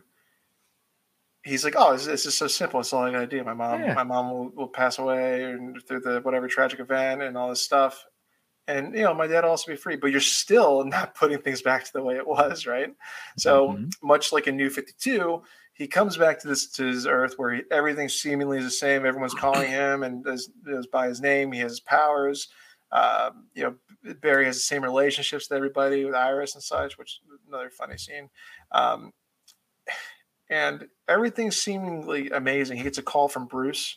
And he talks to Bruce. He's like, yeah, thanks for, clearing up that video and blah, blah, blah. It's awesome. Then he's like, oh, yeah, that's great. I'm pulling up now. And you see Ben Affleck's car that he was driving earlier, pull around and, pull through the crowd. Door opens and, Bruce Wayne gets out of it. It's George Clooney. And he like sunglasses there. And he's walking at him. And Barry is one of the best things. Barry's like, who the fuck is that? Yeah. It's like there's like no F-bombs the entire time. Yeah. And then he just F-bombs it. Had its one Guardians of the Galaxy PG-13 F-bomb. Right. Yeah. Did you see Guardians 3, Jordan? Because their use of the F-bomb had me crying. It was cool. I've heard about it, so I'm pretty excited. Just like this one came way out of nowhere, but like was perfectly used. Yeah, because he thought everything was normal. He thought he set it back to where it was, and he thought he finally did it right. But they obviously it's him, and he's like Barry, what's wrong? And he's like, are you Batman? And he's just like, what's wrong with you, Barry? Like, and whatever Modge Podge that is, it was George Clooney the whole time. He has a relationship with Barry, and for all we know, George Clooney was, and this is the kind of the satire of the whole thing is maybe the Snyderverse happened, but it was Clooney the whole time and not Ben Affleck. Like it's hilarious to think about, but it's a perfect goodbye to that. Yeah. That's kind of why it just needs to go. Yeah. I'm happy with it. I love the movie. This is a perfect transition here. The end credit scene, not super important, but has Jason Momoa pop in for a cameo. So we have almost the full Justice League. Sans Ray Fisher, rest in peace. Apparently he does not exist anymore. So they couldn't get old Cyborg.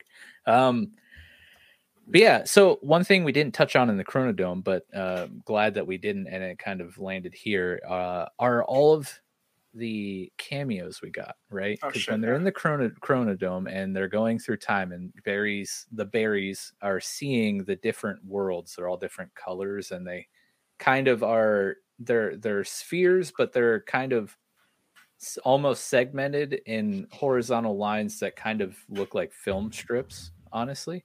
And each one they zoom in on, and they're all a different Superman. So like, it was super cool. We got one silhouette that didn't show face, which was Henry Cavill. And we got who's his name? The original Superman. Why can't I think of his name? George Reeves. George Reeves. Obviously CGI because he's dead.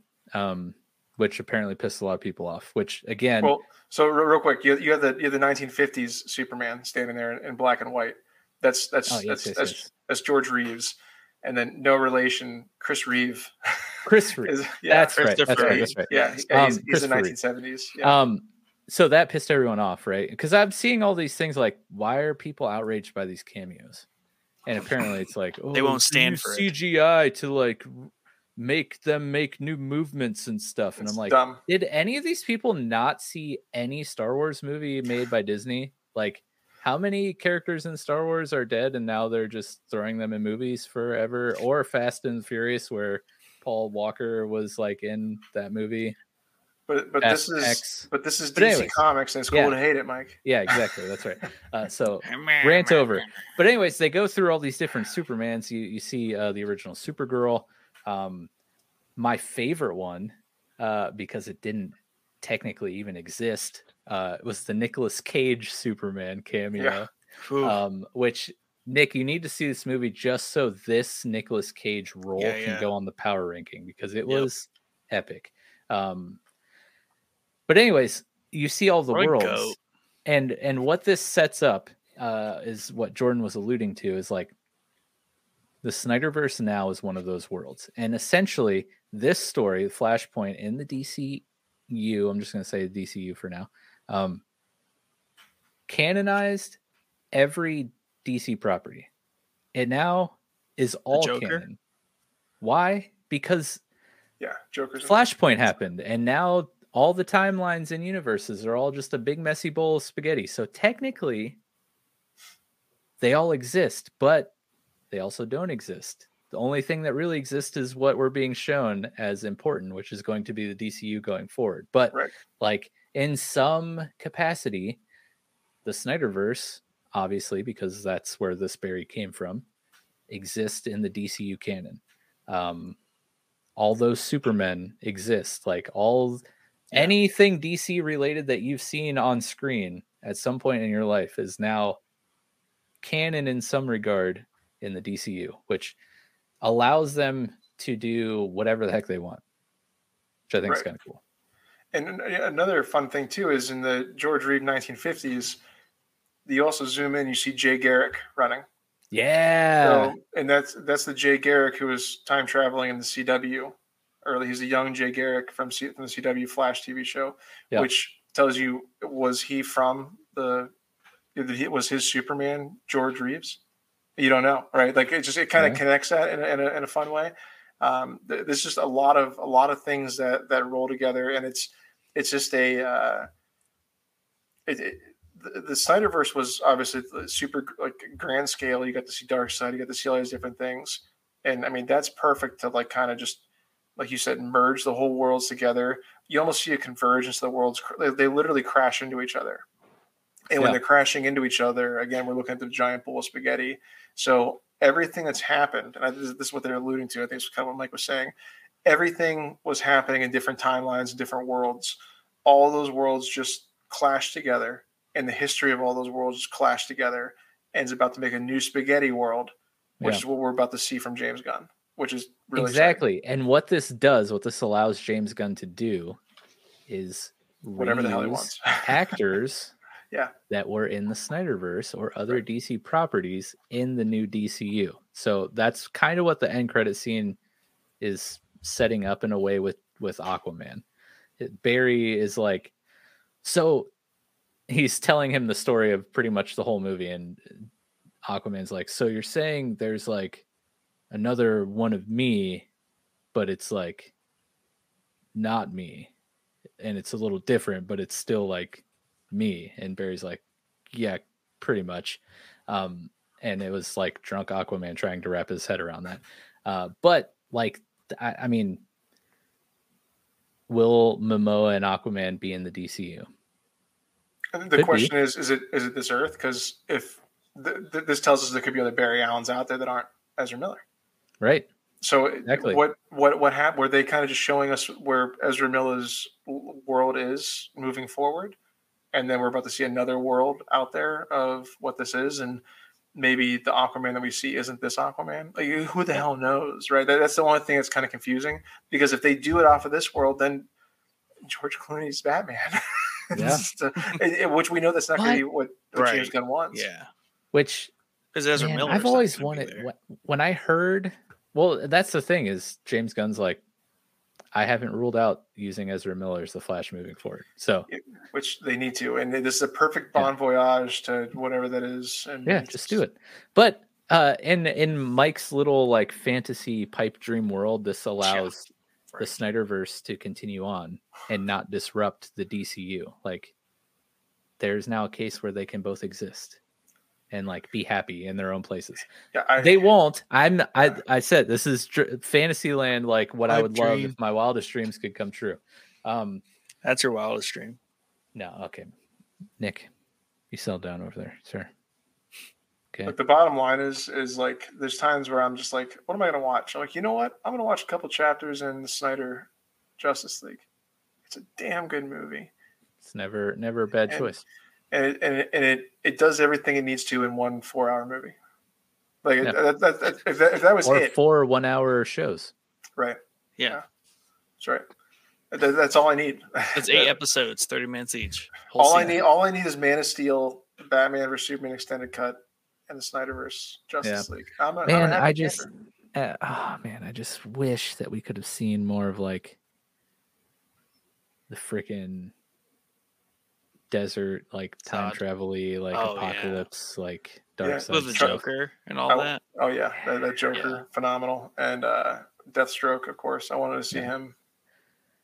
But with all that being said, what do you think, if anything, James Gunn does with what the Flashpoint potentially sets up? Or is he just using that as, like you said, like, one, this was pretty much already done by the time he kind of stepped in and took over.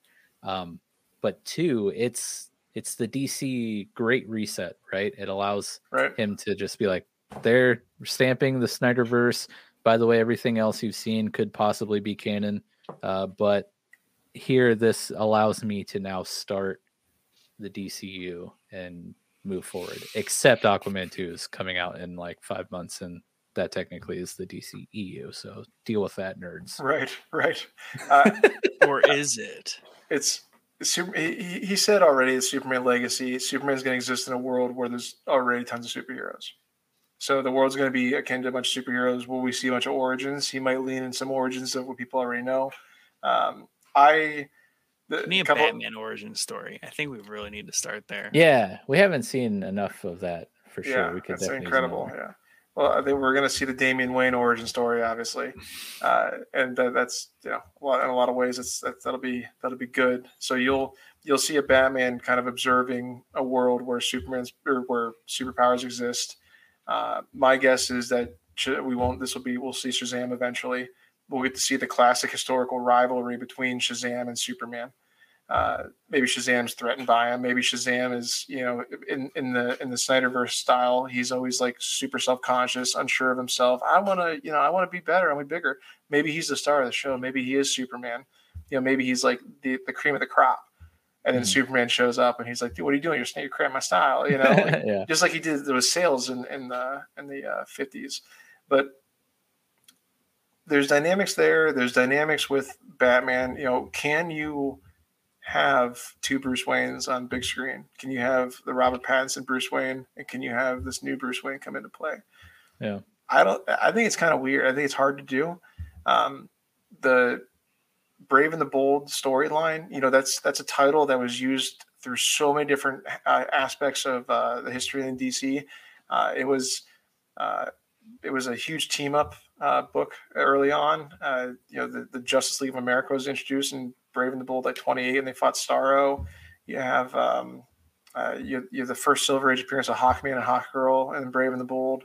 You have all these different amazing team ups. Eventually, it became just a Batman team up where you team up with Green Arrow, you team up with whoever, and Hal Jordan they first met in there.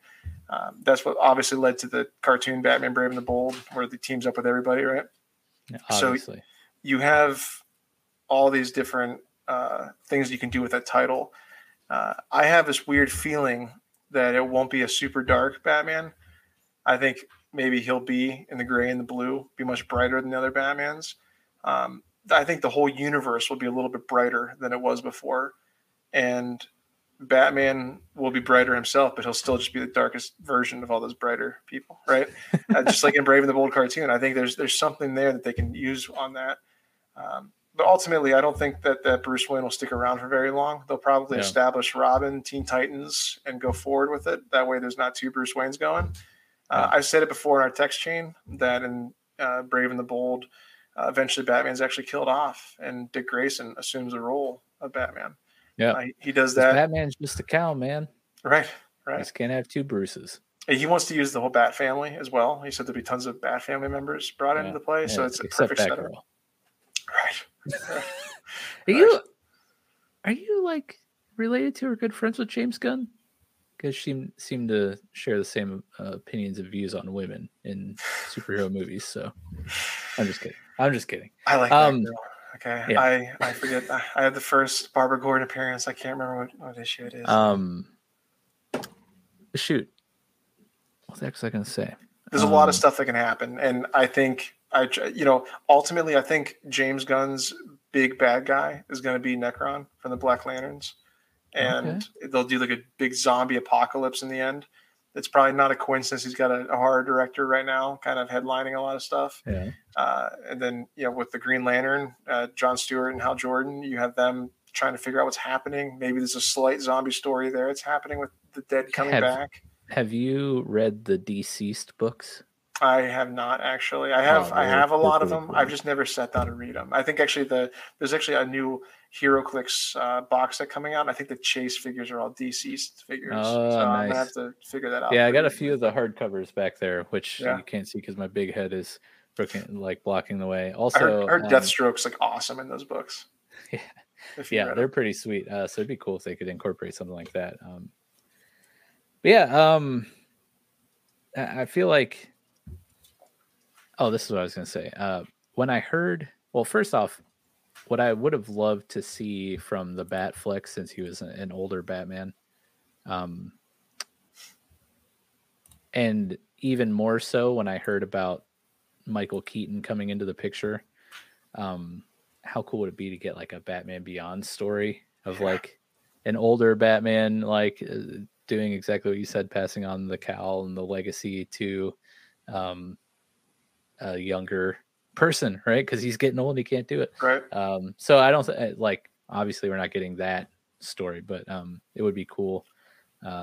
Like you were alluding to, just Batman obviously passing the cowl down to the next person. There was actually a rumor, and Michael Uslan's son. Michael Uslan was I always joke of the certification I have for like the superheroes and their impact on pop culture. That was a Michael Uslan class, and he was a producer for Batman '89, and he's been involved with every Batman movie since. And he's really good friends with Kevin Smith, and supposedly Kevin Smith had Michael Uslan's son told Kevin Smith that had the Flash movie done well, they were going to use Keaton in a Batman Beyond movie, which probably won't happen because it's obviously underperformed. Yeah. And so it's a little sad. But so sick. So sick. It's obviously out there, so we'll see what happens. Yeah. Dude, we got Swamp Thing coming. There's so many good things on the horizon. I'm excited. So what do you think Blue Beetle is going to do? Because that is the first entry in James Gunn DCU. Also a Teen Titan, ironically too, right? So I don't know. It's weird, man. I'm excited to see it. I think it's he's always been kind of like their answer to like an amalgam of Spider-Man and Iron Man together. Like he's just been he's a unique character, and the fact that they're going to go into like Ted Kord and the previous Blue Beetle him kind of escaped me, but it's weird because you look at all the Ted Kord, all the different Blue Beetles over history. One was like just like a guy who's like, you know, used a gun and called himself the Blue Beetle because he found a scarab. Then flash forward, you have Ted Kord, who it was the next Blue Beetle. He used the gadgets. He had like the flying beetle, like ship and everything. He had the Blue Beetle scarab also, but he unlocked the power a little bit.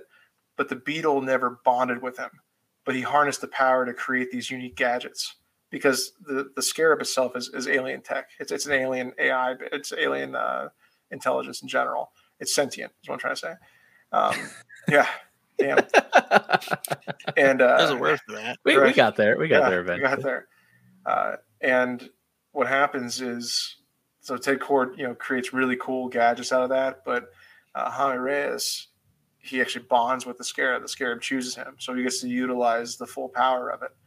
So you have a bunch of characters who share the same name, but they harness the powers and the capabilities of the scarab completely different from one another. And it's something that wasn't planned out. You just had different characters named Blue Beetle through different points in time, and they just kind of chop them together. So I'm super excited to see how they're going to do that all in the same movie, or at least explain a little bit of it. How it's going to perform, I have no predictions with that. I think it'll be. I think throw it out there. Probably going to be terrible, just like all the other DC box office performances. Yeah, the trailer looked real fun. I like the trailer is very dark in color, like a lot of nighttime scenes, a lot of very dark. But the suit itself and like stuff around the suit is very bright and vibrant colors, and I love the contrast there, like visually, of the colors and the like saturation and tone and stuff. Super cool. Yeah, and you get to see something similar to like what, you know, how Green Lantern works. Anything he imagines, you can create, right? Yeah, I think it might surprise us and do pretty good. I think it'll be one of those things that's just like it's a movie that performs pretty damn well, but a lot of people didn't realize like what implications it has to what it's connected to. So Iron Man, right? Yeah. But I could never in good faith compare it to the masterpiece of 2008's Iron Man, but in the scenario, well, in hindsight, the masterpiece of it was a great movie, but like you said, I don't think anyone watched that and was like, oh my gosh, this is going to unlock 25 years of the largest cinematic universe in film history. I didn't say that, but when Nick Fury showed up at the end and told him what else that there is out there to deal with, I literally stood up in my seat. And I was just, I'm not even exaggerating. I didn't care who. I'm like the drunk chick at a concert. I don't care who's behind me. I don't care who's behind. I don't know. I was completely quiet, but I was just like, I remember, life, man. Yeah. I mean, awesome. God help anyone who tried to contain me at that point. God help them. Yes. But yeah, hey, my last point for tonight, and then we'll wrap up because we're getting close to 2 hours here. But the MCU stands will no longer have an excuse. James Gunn, one of their beloved, is now in charge of the DCU, so they can no longer really hold that against the DCU. So we'll see. Yeah, we'll definitely see. They definitely, and at the end of the day, the Flash completely erased everything, made fun of some things, and relaunched everything. So it's got, it's got some balls. There's no doubt about that. Balls that no longer reside in the Soviet scrotum. Right. But yeah, I got into like a little, I wouldn't even say Twitter argument, but a Twitter discussion about how essentially fans forced WB to ruin Zack Snyder's vision for the DCEU. And the guy I was talking to just did not really comprehend that was kind of the flow of what happened. But anyways, that's again, I've already talked about that 1,000 times on this podcast. We don't need Yeah, to go at the core of it, people just don't care. They're like, it sucks. I don't care what happens. It's just... But yeah, I like this episode structure here where Jordan and I just explain a movie to Nick that he hasn't seen yet. I think this might be a new new series. We like what's watching, what's playing. This one's called What's Happening. Yeah, and Nick has no idea, and Mike and Jordan try to explain it to him. Yeah, but also try to lead me astray with weird. Yeah, you'll never references. know. I will know eventually because I'm going to watch this movie. But I think I need to. I might rewatch the Snyderverse before this comes out on Max. He did it again. It's not your volume, people. It's Nick. HBO pays me to say it like that. It's not your volume, people. It's my camera. Yeah. Thank God. Yeah, the at least Man of Steel. But I can always get behind a full rewatching of the Snyderverse. We also picked a very, easy to tell story to like fill you in on in a movie that you've never seen before. I mean, none of this is confusing at all in the least bit when you're dealing with time travel and like massive comic book stories being translated onto, the big screen. To the same people. Yeah, I mean, come on. Actually, 3 of them at some point. You got the paradox going, and like, yeah, I mean, you'll get it. But yeah, thank you, Jordan, so much for coming on. I've been wanting to talk DC stuff, and glad we were able to do it with a pretty good and fun movie. Yeah. Thanks, Nick, for hanging out and listening to us talk about DC. We got to let this guy get off because his Steam Deck arrived today, and he's just, I'm feeling like the Steam Deck pool is probably pretty hard right now. This reminds me of the poop deck on a boat. You've changed one too many diapers, my friend. Yeah. Yeah, you're in it. It's the steamy deck. Yeah, the steamy deck. All right, guys. Make sure you subscribe here to Showboys. Head over to patreon.com/showboyspodcast. Check it out and sign up today. And we will see you next week when we're actually joined by another guest. One that is we punched way above our like weight class here with this one. So next week should be pretty fun. If you want to be prepared, watch the American Gladiators documentary on ESPN. And if you want to be extra prepared, watch the Amazing Jonathan documentary on Hulu. And we'll see you next week.